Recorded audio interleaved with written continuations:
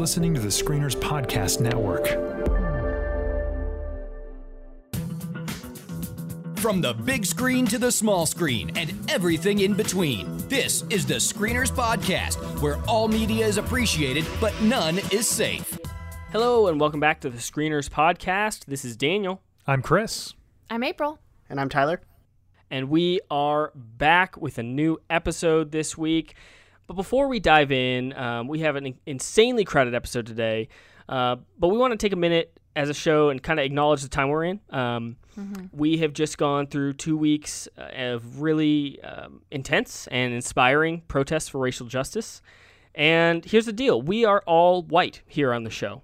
But we want to use whatever platform we have to support Black lives and to support justice for Black and brown victims of police brutality and police injustice, and just systemic injustice as a whole.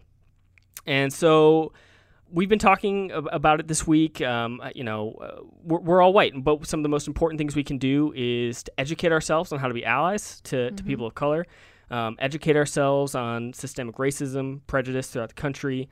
And so that's where all of us here on the show are, in our own different ways, whether it's watching films, reading books. There's so many resources out there to educate yourselves, if you are white like we are, on how to help in whatever way you can. And so we are committed to that. We are committed to supporting Black filmmakers in whatever way we can, reviewing their films and drawing attention to them where we can.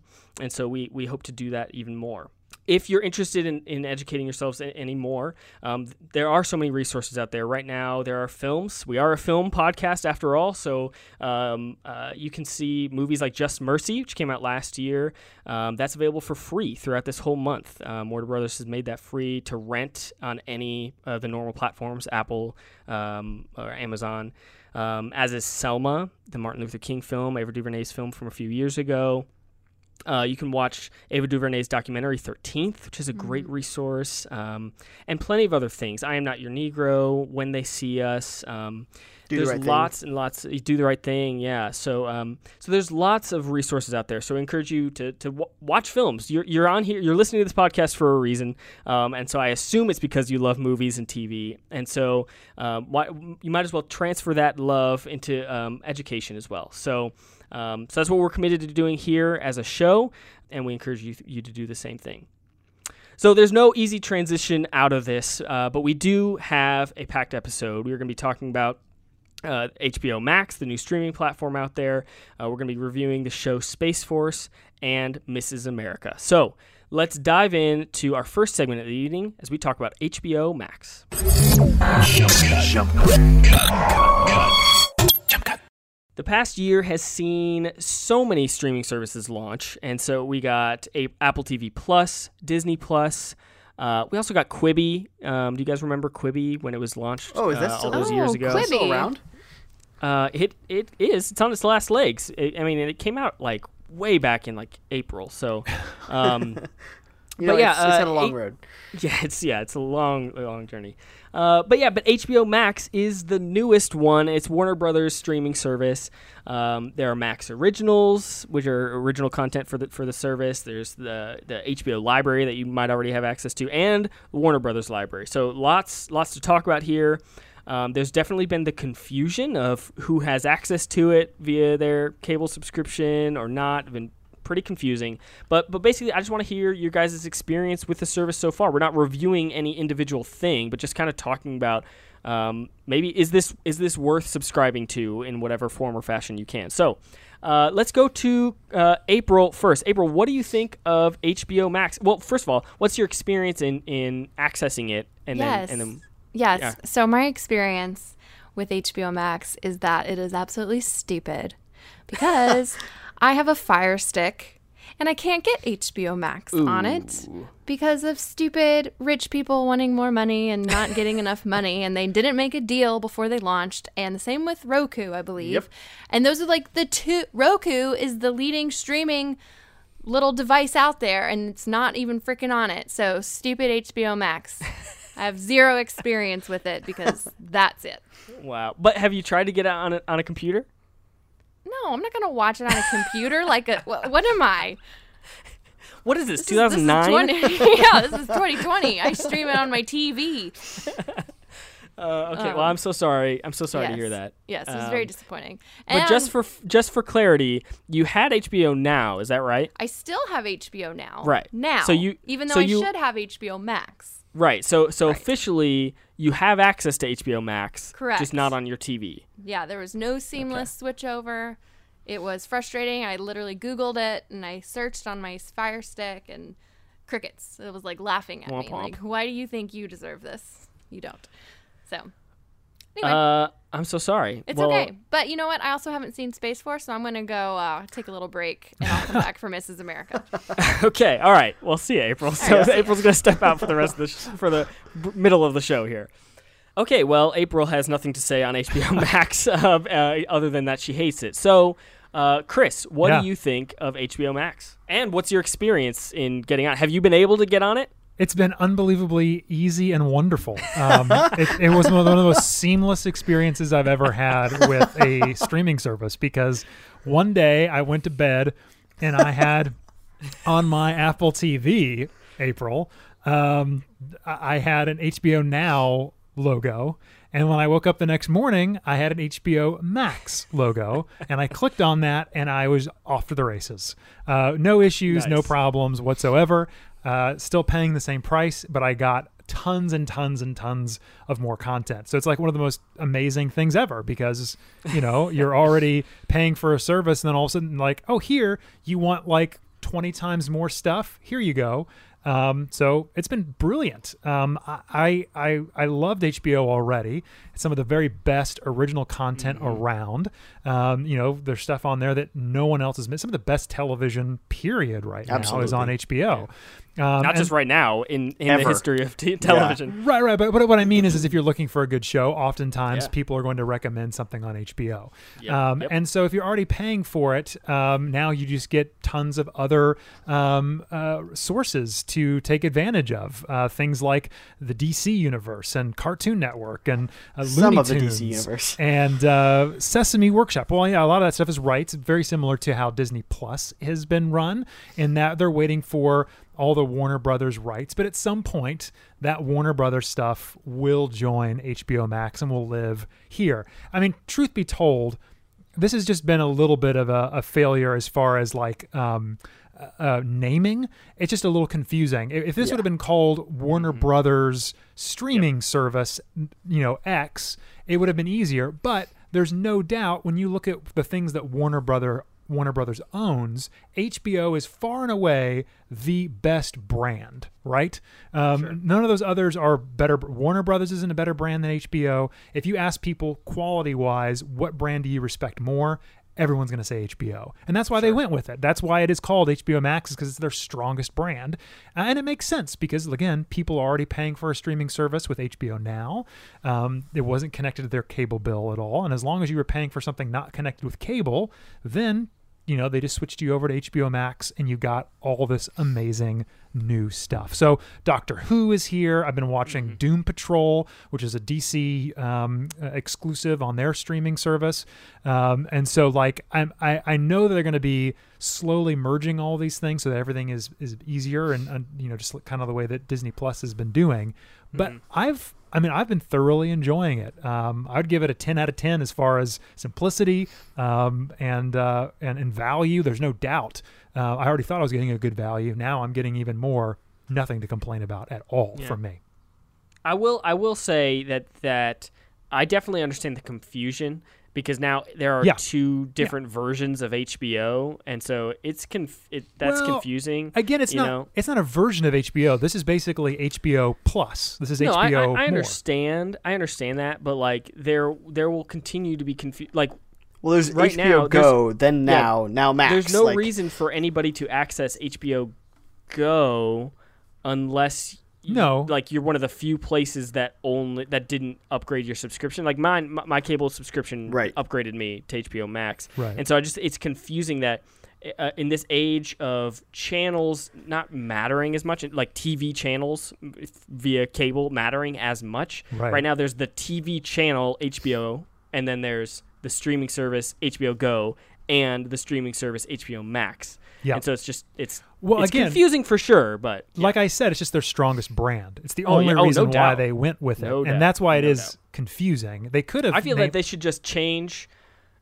get rid of the channel HBO and just have everything be HBO Max. Like, you can obviously watch the current movies on the channel or current shows, whatever, but every other streaming thing that they have is just HBO Max. It would just eliminate the confusion.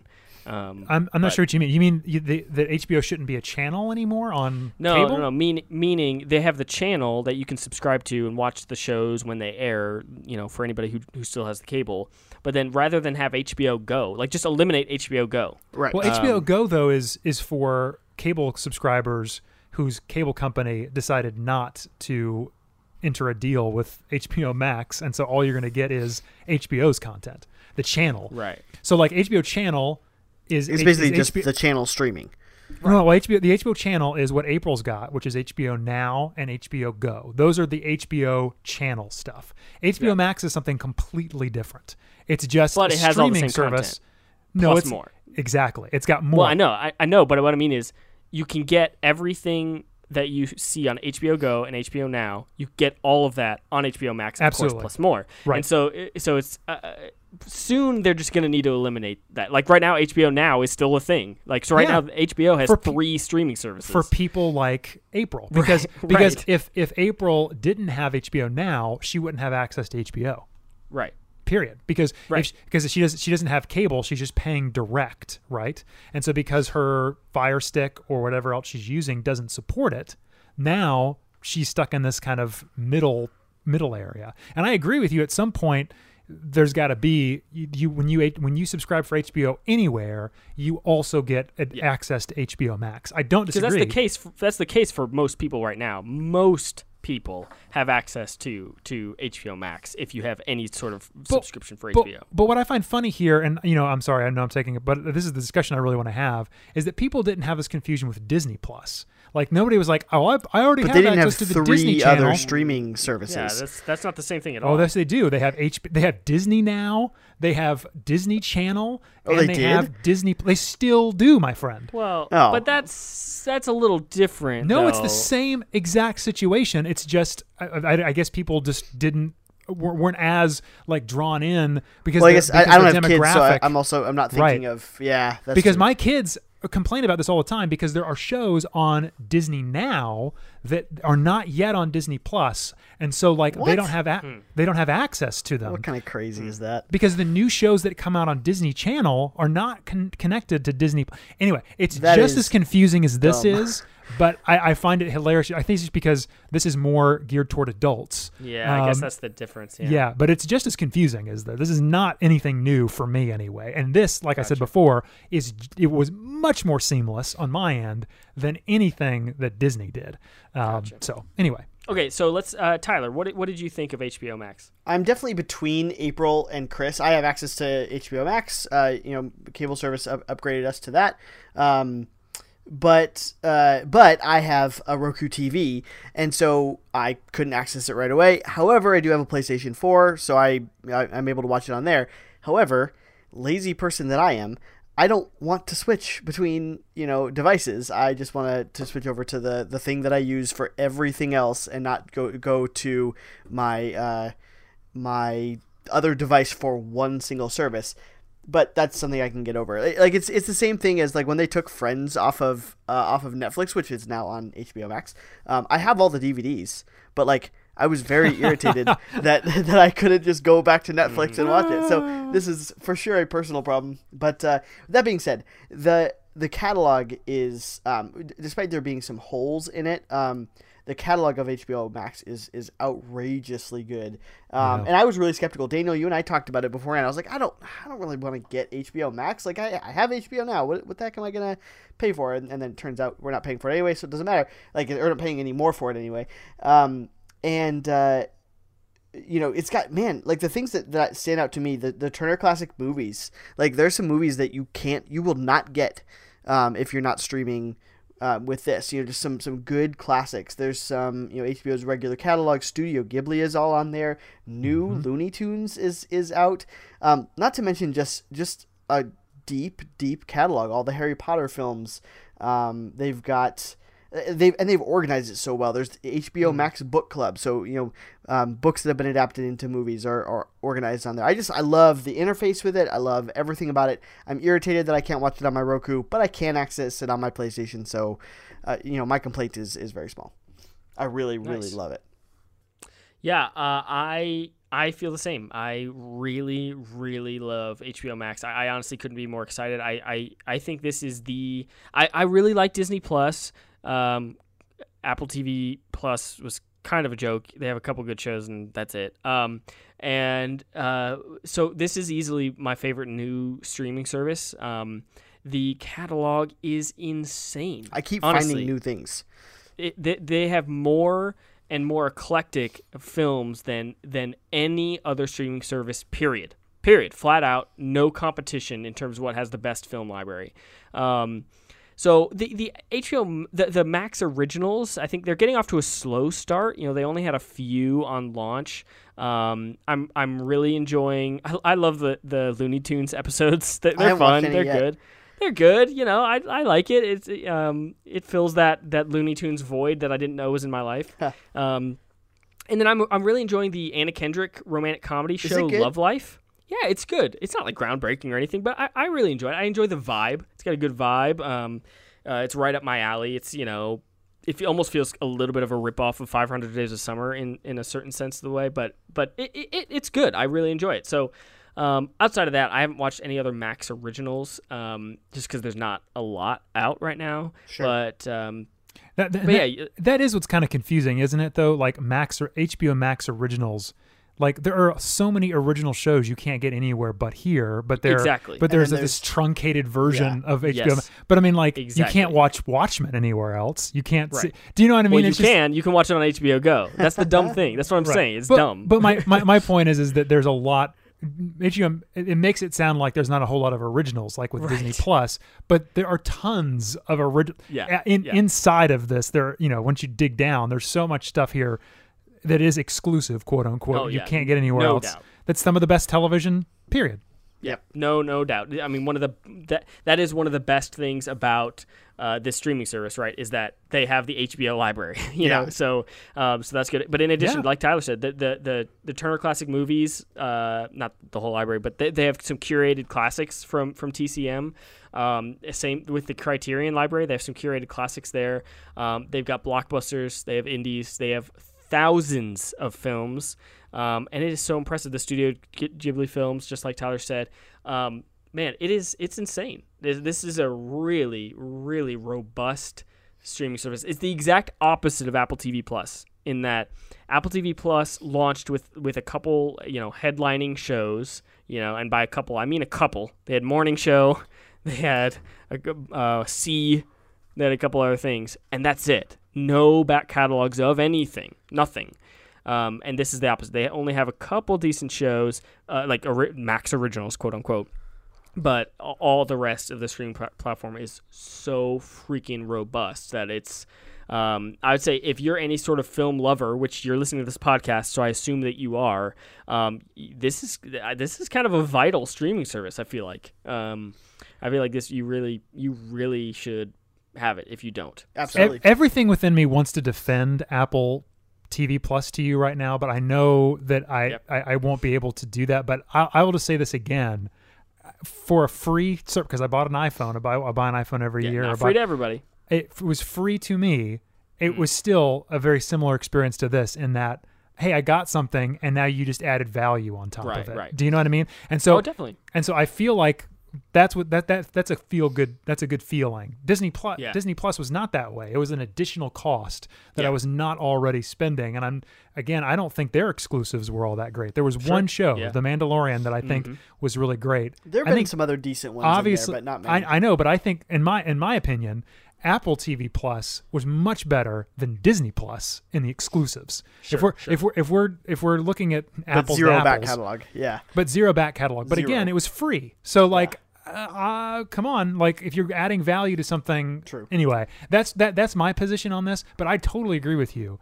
This HBO Max is a no-brainer. If you weren't already spending the money, Yeah. this is the place to spend it, because there's great stuff for kids, there's great stuff for teenagers, and there's awesome stuff for adults. There's stuff here for everyone, and I think it is a great service. Oh, totally. Yeah. And if you want, like Daniel was mentioning with Turner Classic or even Criterion, if you want to like just expand some of your film knowledge, man, just swipe through. I was just doing, as you were talking, swipe through some of the TCM section on the app.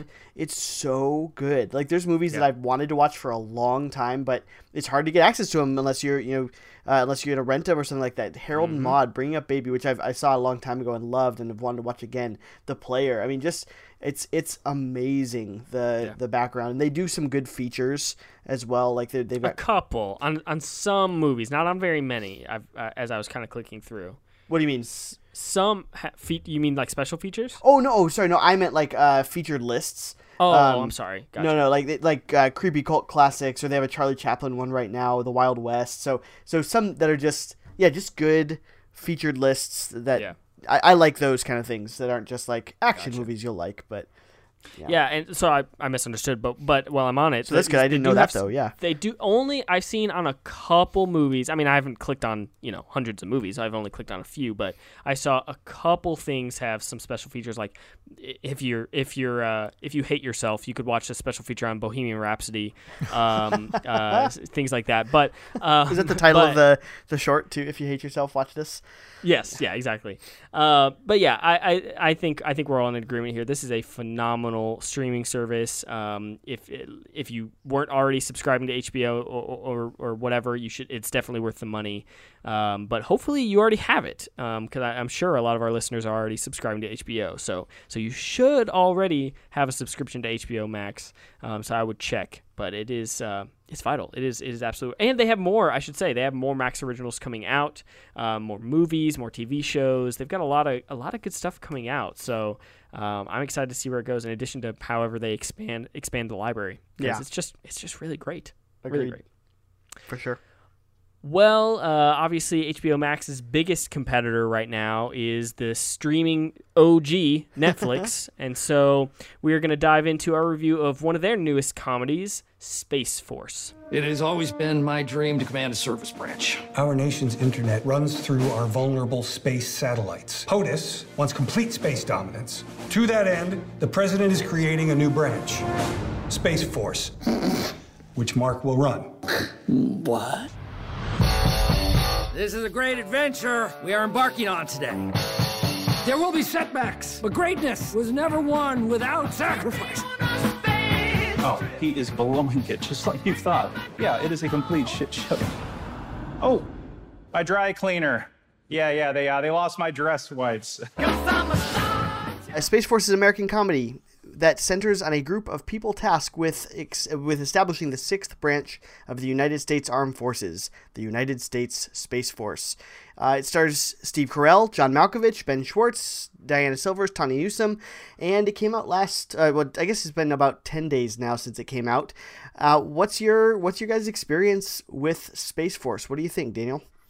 There is so much working in favor of Space Force for me. So much. It's created by Greg Daniels and Steve Carell. It stars Steve Carell. It stars John Malkovich, Ben Schwartz. Like all the people that you said are phenomenal actors. The pilot was directed by Paul King, who did the Paddington movies. Yeah. Like, come on. And the whole plot kind of mocks the Trump administration. So there's so much that's working to get me to like the show, is what I'm saying. And I am shocked at how much I dislike this show. This show sucks. It's real bad. I watched all 10 episodes of this show. It sucks. Yep. It's just frankly unfunny. The tone is bizarre. Yep.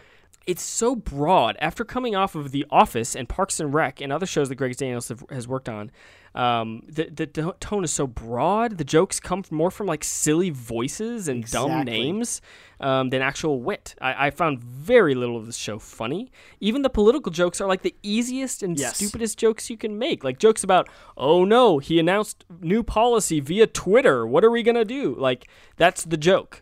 Right. Maybe that would have been hilarious in 2015 before that was actually how policy has been announced for the past 3 years. True. But it's just not that way anymore. So the plot is dumb. A group of morons are the astronauts we send into space. Like, what? It's just so dumb. So I just found so much of this unfunny. I would say the only positives, I think John Malkovich is always interesting. So he is great, and he's just great. He's just always great. So it's hard for him to be bad in anything. So he was a bright spot. I also thought Tawny Newsome, who I've never seen before, I don't think. I thought she was good, even though she wasn't given much to work with in terms of the plot. But she did a good job. So. I think Steve Carell did terrible. I think he was bad in this show. And I love Steve Carell so much, and I hate to say it, but he was terrible. So, man, I am real disappointed with this show, and I truly hope they don't make a second season. So, there you go. Sorry. It's already been greenlit, I think. Oh, boy. Yeah. Chris, what about you? It's because you watched it, Daniel. If you wouldn't have watched it, you propelled them true. to number one. Has nothing to do. It all has to do with eyeballs, and you gave them eyeballs, so there it is. And we're giving them. I do it for you, the audience. Well, Chris. So Daniel was definitely super negative on it. What about you? Where are you on it? So I really liked the show. What? I love this. I do it. Hang on. Let me finish, y'all. For the first 4 episodes. I thought the first 4 episodes actually set up things pretty well. I agree with you. The tone is weird. But I found it to be refreshing. In fact, I think I replied to one of your guys' tweets about, maybe both of you, about this show. You guys really hated it. And I was like, well, I'm kind of enjoying it. I found it kind of heartwarming that, Steve Carell's not playing the same character he played in The Office, which is the dim-witted, kind of aloof guy. There's bits of that, but he's trying to play him really smart. He's just not very, he just doesn't want to be there. Do you know what I mean? Like, at first, this is a job he really didn't want to have. And so I thought especially the 4th episode I really enjoyed, which is the one when he actually goes into the lunar habitat for just like a week. Self-reflective and I thought it was very sweet. I thought it was very, I enjoyed what it was trying to say. And then the plot line of trying to get these weird, unqualified people to the moon, that plot line comes in, and then I feel like the show falls apart. I don't want to go too into spoilers here, but it just, for me, it just focused on the wrong things, and made there's a, I don't want to call it a mystery, but there's something going on with his wife in this show that is never really explained all that much at all. I think that's just supposed to be a joke. It's not very funny. It's not. It's not. And anyway, I agree with you. The tone's all over the place. I wanted to like this more. The last half of the season didn't really work for me. But those first 4 episodes, I really actually quite enjoyed. I was laughing. I thought they were sweet and, like you said, reflective and kind of were trying to say something. And I don't know what happened for me anyway. I felt like it just lost the plot with the episode 5 on.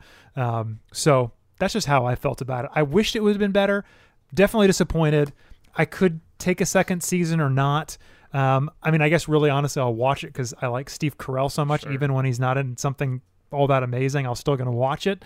But like I said, the first 4 episodes I quite enjoyed, but unfortunately it just didn't stick the landing. Yeah, I agree. Well, so we've got some polar opposites here, and I actually think that I'm smack in the middle. And actually, Chris, I was looking at the episodes just now, and I was trying to think of when I stopped liking it, because I remember enjoying the first couple of episodes. Yeah. And I think you're right. I think it is episode 4. Yeah. Which is a weird episode for sure. But it's it just like episode 3, and again, without, I don't know, are we going to do a spoiler section or no? I don't think. Do we need to? No, don't. Just go for it. Yeah. If you're planning on watching the show, you should probably watch it. That's fine. Yeah. But I don't. There's not like a mystery to spoil really or anything like that. So, go for it. Episode 3 is called "Mark and Mallory Go to Washington," and Steve Carell and John Malkovich go to Washington. They have a budget hearing. Yeah. And on one hand, there's some. This is I think the epitome of what's weird about this show. On one hand, there's some real there's some real heart to the way that episode wraps up, where Steve Carell gives this impassioned speech about what's good and righteous about being in the military and sacrificing your life for your brothers and all that other stuff. It's really very good.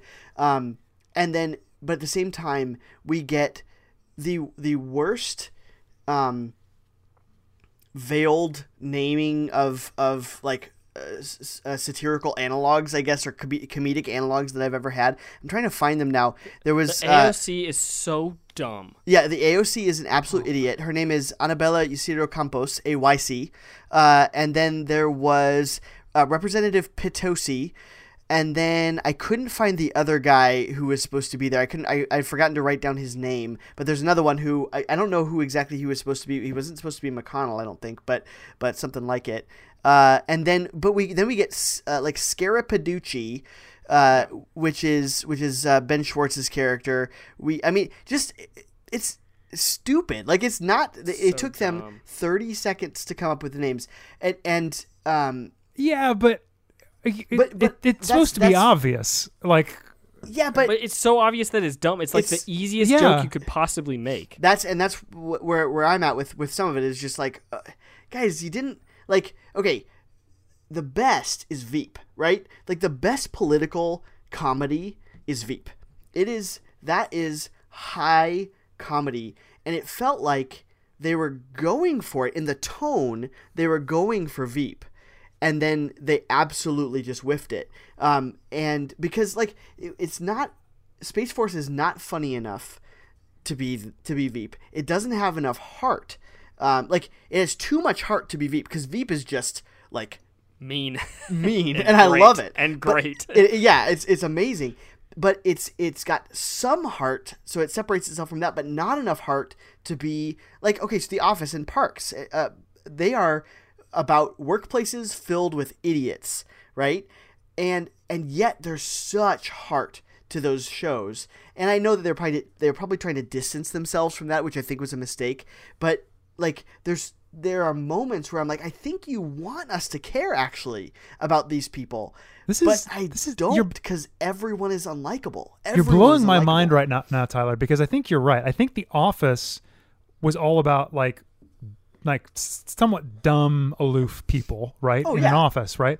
And I think this show is actually trying to do the opposite, which is filled with very brilliant people. Like, everyone in the show is in Space Force anyway, is actually doing a good job. Like, but sort of. But then no, they are. Like, that's kind of the point. I think that's what they're trying to, and maybe that just doesn't work because everybody's brilliant. I think. Yeah, Mallory is great at his job. The lead scientist, I can't remember the actor's name. He was in Silicon Valley. He was in Silicon Valley. Yeah. Anyway, like Jimmy O Yang. Jimmy O Yang. Yeah. He's brilliant. Anyway, everybody here is really good. They are quote unquote the people that we follow anyway are really good at their jobs, and also very smart. Because even Steve Carell, like, he's not an idiot. Like, he's teaching his daughter like trigonometry. You know what I mean? Like, he knows what he's doing. He's a general, 4-star general. They don't make him like a but then you look at the other 4-star generals who are that's what I mean. Joint Chiefs. Space Force is supposed to be brilliant. Everybody else is dumb. Like, everyone else outside of Space Force are idiots. Yeah, no, I totally agree with that. I hate the tone of this show. Yeah. I hate the tone of this show. Because I don't know how they want me to feel about it. Yeah. That's my problem with it. They have these people who are good at their jobs while also having so meaning it's almost grounded in a sense. Yeah. But then you have these worse than SNL level broad impersonations. I don't disagree. Real politicians. Yeah. And then you also just have jokes that are based around Steve Carell's dumb voice or oh gosh, which is inconsistent also. Like, yes, that's why I don't think he was good in it. It was he has some great moments. Again, I love him breaking out into, was it the Beach Boys? Like, absolutely, I thought that was so funny in the first or second episode, whatever that was. But then, like, but he's inconsistent in he's supposed to have this gravelly, general's voice.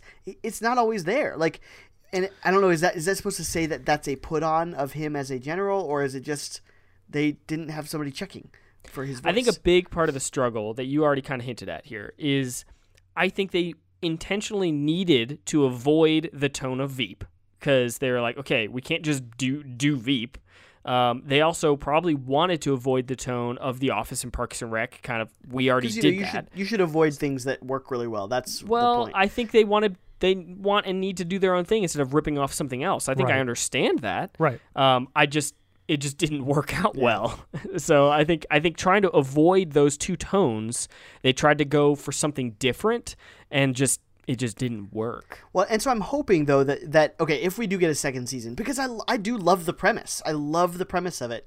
That maybe they take some of the criticism or whatever, and they course correct a little bit. And there have been some shows that have done that well, that have course corrected after a first season and made it work. So I'm intrigued by another season, but I agree with you, Daniel. I didn't enjoy after episode 4 or so, with the exception of some moments here or there. I didn't enjoy. Space I will Force. say best scene or sequence in the show, and this was phenomenally stupid, but I will admit that I laughed.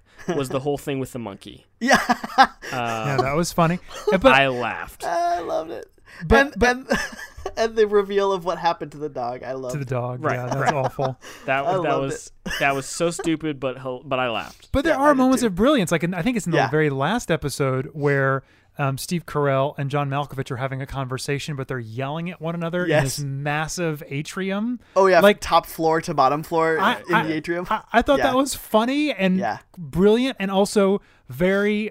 It was like a couple that were, whatever, having a little bit of a agreed. tiff, but you can tell that they, they're going to get back together. Do you know what I mean? Yeah. I don't know. I But that agree last with you. episode- Go ahead. That last episode was incomprehensible. It was the worst. I'm not, It was It's really bad. guys. I'm not. incomprehensible. I'm not disagreeing with you. I'm trying to, get water out of the rock. Yeah. Okay. I completely agree with you on a lot of this. I think there was something there, but it just got buried in, because the tone of the last 3 episodes specifically, like there's something that the Chinese government does to the United States on the moon. Something very serious. yeah. Yeah. But what's interesting, well, no. I mean, like before that very serious thing. Oh. Are you joking? Like they drive over something. Oh, Oh. Yeah. Oh, It's right, the right. dumbest moment in the show, and I'm just like, Yes, this is yeah. so. The tone of that was so off of every. But it I just- thought that was come on. funny. Like I actually thought Yeah. that worked because it wasn't as crazy as where they go with it later on, Right. Which Well, was like, But there what? is a funny moment there too when they're traveling across and Yes. they see them cross They paths. wave at each other. It is silly. That's but the thing. The tone was all over the place. I agree. Like, Yeah. There's some I good thi- moments. I think Yeah. the flag thing is a funny idea. Yeah. Right. But then the way in which America responds to it, I don't know if that's part of the joke, but it just didn't work. didn't but it was, work. I It agree. was just like this overreaction in a not funny way. If agree. they had gotten in a prank war on the Exactly. moon, like they kind of Come talked about, on. I that thought would've that's been what they were going to funny. do. They Yeah. totally, but totally they make fully it so agree. serious, and it's just not funny. And that's they- what I mean by It's they like don't. sad. I don't know where the heart is, right? Yeah. Because it should have been, if this was The Office. And again, you're probably right. They're trying to stray from that, which I think is unwise. But it would have been a prank war between Scranton and Stamford, or not Stamford. What was Utica? And we could have done that, and it would have been great. But instead, it turns into this really somber thing, and it's like, where did that come from, and why? I don't know. It just. Well, if Steve Carell's looking for a writer for season 2, Daniel got is us. available. Yeah. Yeah. And, Yes, I am. And I'm sure Tyler wouldn't mind helping. Yeah. That's good. That's good. Depends on the salary, It's fine. We can negotiate. Well, Tyler and Chris are not joining us for our review of Mrs. America, but don't worry, I'm not going to be solo. April is joining us for that review, so let's dive in. Please join me in welcoming Phyllis Schlafly. They say that women are like tea bags. You don't know their strength until they get into hot water. We need to talk about the threat of the women's liberation movement. So let me be clear. I am not against women working outside the home. That's their choice. What I am against is a small elitist group putting down homemakers. They want to create a sex-neutral society, which will mean that women are going to find themselves with 2 full-time jobs. So you need to tell your senators you want them to vote no on this Equal Rights Amendment, so we can have a country that we are proud to leave our daughters. Okay, and now we're going to jump into our review of Mrs. America, which is a new FX series that just ended last week, I think it just ended a week or 2 ago. So it's streaming on Hulu. IMDb describes it as a conservative activist, Phyllis Schlafly, leads an unexpected fight against the Equal Rights Amendment movement during the 1970s. And 2 L's. 2 L's, yes. Schlafly. That is a very hard name to say. But Mrs. America stars Cate Blanchett as Phyllis Schlafly, Rose Byrne, Uzo Aduba, Elizabeth Banks, Kaylee Carter, all of the amazing people. Margot Martingale. Yeah. She's one of my favorites. Anyway, stellar cast all the way around. So I have a lot of thoughts on this show, but Daniel, I would love to hear what you thought about it. Okay, so before I give my thoughts on the show, just a little bit of a disclaimer. This show is about politics. That's what Mrs. America is about. It's about feminists versus anti-feminists, and it spills over into current politics. So there's no way to talk about this show without diving into even some of our current political climate. So if you don't like it, if we ever talk about politics or getting into politics or talking about Trump or anything like that, we kind of have to go there. It impacts our opinion on the show, and our opinions on the show reflect some of our current political opinions. So just a forewarning, like if that's not your thing, if you hate talking about politics or whatever, just letting you know we're going to go there a little bit. So FYI.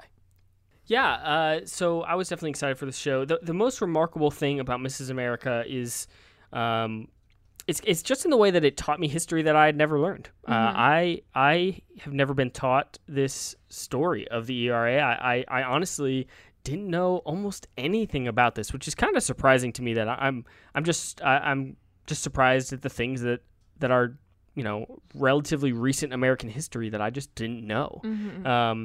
And so, so this whole era was brand new information to me. So for more than anything, I would say this show is educational to me. And that alone made it interesting, just learning things that I didn't know. And so I also love the complexity of the storytelling. I mean, obviously the broad scope of the story can be viewed as feminists in favor of the ERA versus anti-feminists against the ERA, heroes versus villains, but there's a little bit of that yes, that is what story they're telling, but in reality it's so much more complex than that. They highlight the numerous ways Phyllis Schlafly and her crew were kind of shooting themselves in the foot while they argued against equality for women, but they also had some of the internal struggle. They mentally struggled against the patriarchy while fighting to save it. And so I thought it was really interesting and a tough line to walk. And so I think they kind of nailed the complexity, because Phyllis Schlafly was not a pure villain. She wasn't just the antagonist of the show, even though in many ways she fits the bill. So it was just very interesting, complex, and well written. The performances all around are great. It's an excellent ensemble. Obviously, Cate Blanchett is a standout. Just of course she is, because she always is. But she has this ability to be menacing and likable at the same time. I always think of the Lady Bird quote, you can't be scary and warm. But yeah, Cate Blanchett is that exactly. She's scary and warm. And Rose Byrne was great as Gloria Steinem. Sarah Paulson was good. Yes, but it's the Cate Blanchett show. I mean, that's what it is. She steals the show. As a whole, I think it was probably more educational than truly engaging for me. I think in just some ways I never felt massively connected to the characters or the story. It's a little hard for me to pinpoint why. I think I was just more interested in following the story because I just genuinely didn't know what happened. I didn't know this, and so well, I wouldn't say I'm like head over heels in love with it. I really don't have much negative to say about it either. I think it was very good. So yeah, there you go. It's really, really solid, very good show. Yeah, I thought it was very interesting too. Like you, I didn't really know much about this era at all in this movement. Why is that? Why do we not know I don't about know. You know, this? I had vaguely heard like the name Phyllis Schlafly just very vaguely rang a bell. But beyond that, I didn't know much about it. And the crazy thing is so I know about the current ERA, like Taylor Swift's talked about. The new ERA, like the current bill to pass it, and finally, well, it's the same bill. It's the same thing. So I literally watched the whole, like the first beginning of the show until the very end. I don't know why I just didn't Google it, but I remember thinking like, wow, I can't believe the current ERA like is the ERA. Like, why didn't they name it something else? Because there was already an ERA, and my mind was blown when I realized it was the same one that just never got passed, and they're still trying to get passed today. It's just crazy. But anyway, yeah, overall, I love the show. Cate Blanchett is just a masterful actor, and she, within 5 seconds, she was Phyllis Schlafly. She wasn't Cate Blanchett. Like she's just amazing. You could make a solid case that she's one of the best actors in the world. You could make a case that she is the best, but like no one would blink an eye at that. Or bat an eye. That's the word. But yeah, I thought the acting overall was very superb. I kind of agree with you that it was hard to connect with necessarily any one character. But I think that's because each episode focused on a different one. Yeah. And with the exception of Phyllis Schlafly, she was in it the most, and she is not necessarily the most likable. I thought the educational and the historical element was very interesting, and I feel like they stayed pretty true to the script. I actually went and watched an old interview of the real Phyllis Schlafly debating the real Betty Friedan. And oh my gosh, it was like spitting images of both of them and the way they talked and the mannerisms. Like, was it the debate that's portrayed in the show where Friedan lashes I don't know out? If it was the same one. It was just a clip. Hold on, let me see what show it was. It was the Phil Donahue show on Good Morning America. So I don't know if that was what the one was on. Yeah, I don't know. I don't know either. Maybe they debated more than once, but yeah, it was amazing. They did. So I haven't watched that. How do the performances of those two? How did the actresses do? So I really only watched like a minute or two just to see how they acted compared to the actors. I want to watch the whole thing just out of curiosity to see what all was embellished or not in the show. But it seemed like, because anytime I thought, oh my gosh, there's no way that happened, and then I Googled it and was like, oh my gosh, that did happen. Right. So yeah, it was crazy. I loved the show. I loved everything about it. As a woman, and it kind of angered me too, just knowing like how close we got to passing something that would give equal pay to women, and because some other women that just didn't understand it got involved. It's just like it also made me laugh too, because I feel like a lot of the debates and like actual sentences that they said to go against or to go for the ERA are the exact same things people say today. Oh my gosh, yeah. I was like, oh my gosh, I've heard this argument before. What was fascinating is you could totally see the line from where politics were then to, like, it was almost as if, again, I'm not a history buff, so forgive me if you are one and you know more about this era than I do. But you could totally see how some of these things are just getting started then in the show, where it's more about framing something really terribly than it is actually the content of it. You know, they were just constantly talking about how, making these big straw man arguments about, if this gets passed, none of us will be allowed to work, to be stay-at-home mothers. And stuff. Right. Of course, that was never on the table. Right, they say, your daughters will be drafted. Yeah. It's like, that's not even in the bill. It's not. And so, yeah, it was upsetting in that way, but it was also not surprising either. It was just, it was fascinating. Yeah, So I didn't know Phyllis Schlafly was even still involved in politics. She died in recent years, like just in the last few years.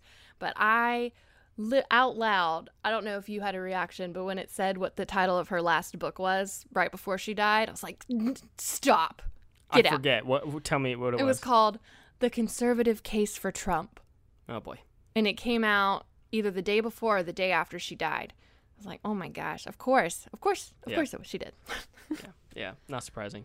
But what I'm most fascinated about is how true, because like you said, she apparently, was kind of the same person up until she died. But the show shows that internal struggle of she would get angry when her husband wouldn't allow her to do this or that. But that's what she was arguing for. She was arguing for for husbands to have final say, to control their wives. And so it was just like, I wonder how much of that struggle was there, or if she really just was allowed her husband to control her for her whole life, for their whole life together. I don't know. I can't imagine back then what man would want to take a back seat to his wife, by his choice. But I don't know, maybe. That her character, just what she was fighting for was so contradictory to what she was actually doing. She just became a very fascinating character, and with fighting against gay rights and her having a gay son. Yeah. Gosh, she's a very complicated person. And I do say some of the critics or the criticism that the show has got is that it was a little too left-leaning, where they made the feminists look much nicer and kinder and like better people, and they made the Phyllis Schlafly and all her housewives just look like terrible people. And I don't know, I guess. I think it was more subtle and maybe there slightly, but I actually felt like, especially up until the last 2 episodes, I actually thought they made Phyllis Schlafly look good. Like, you could see her slow decline to becoming the political power that she was. I actually feel like early on she actually did mean well.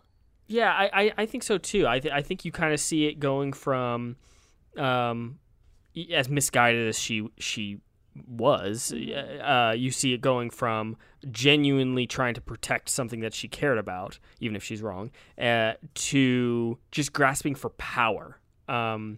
And that's so evident. In the whole thing, we're giving spoilers for this, but it's real life. So, I apologize if you didn't want to know some of this, but, like towards the end when she endorses Reagan, right? Like she and her husband, there's multiple levels to that conversation. It's about the husband power grab as well, but it's also just she just wants to have a seat in the room more than she wants to be right. I think, you know what I mean? Yeah.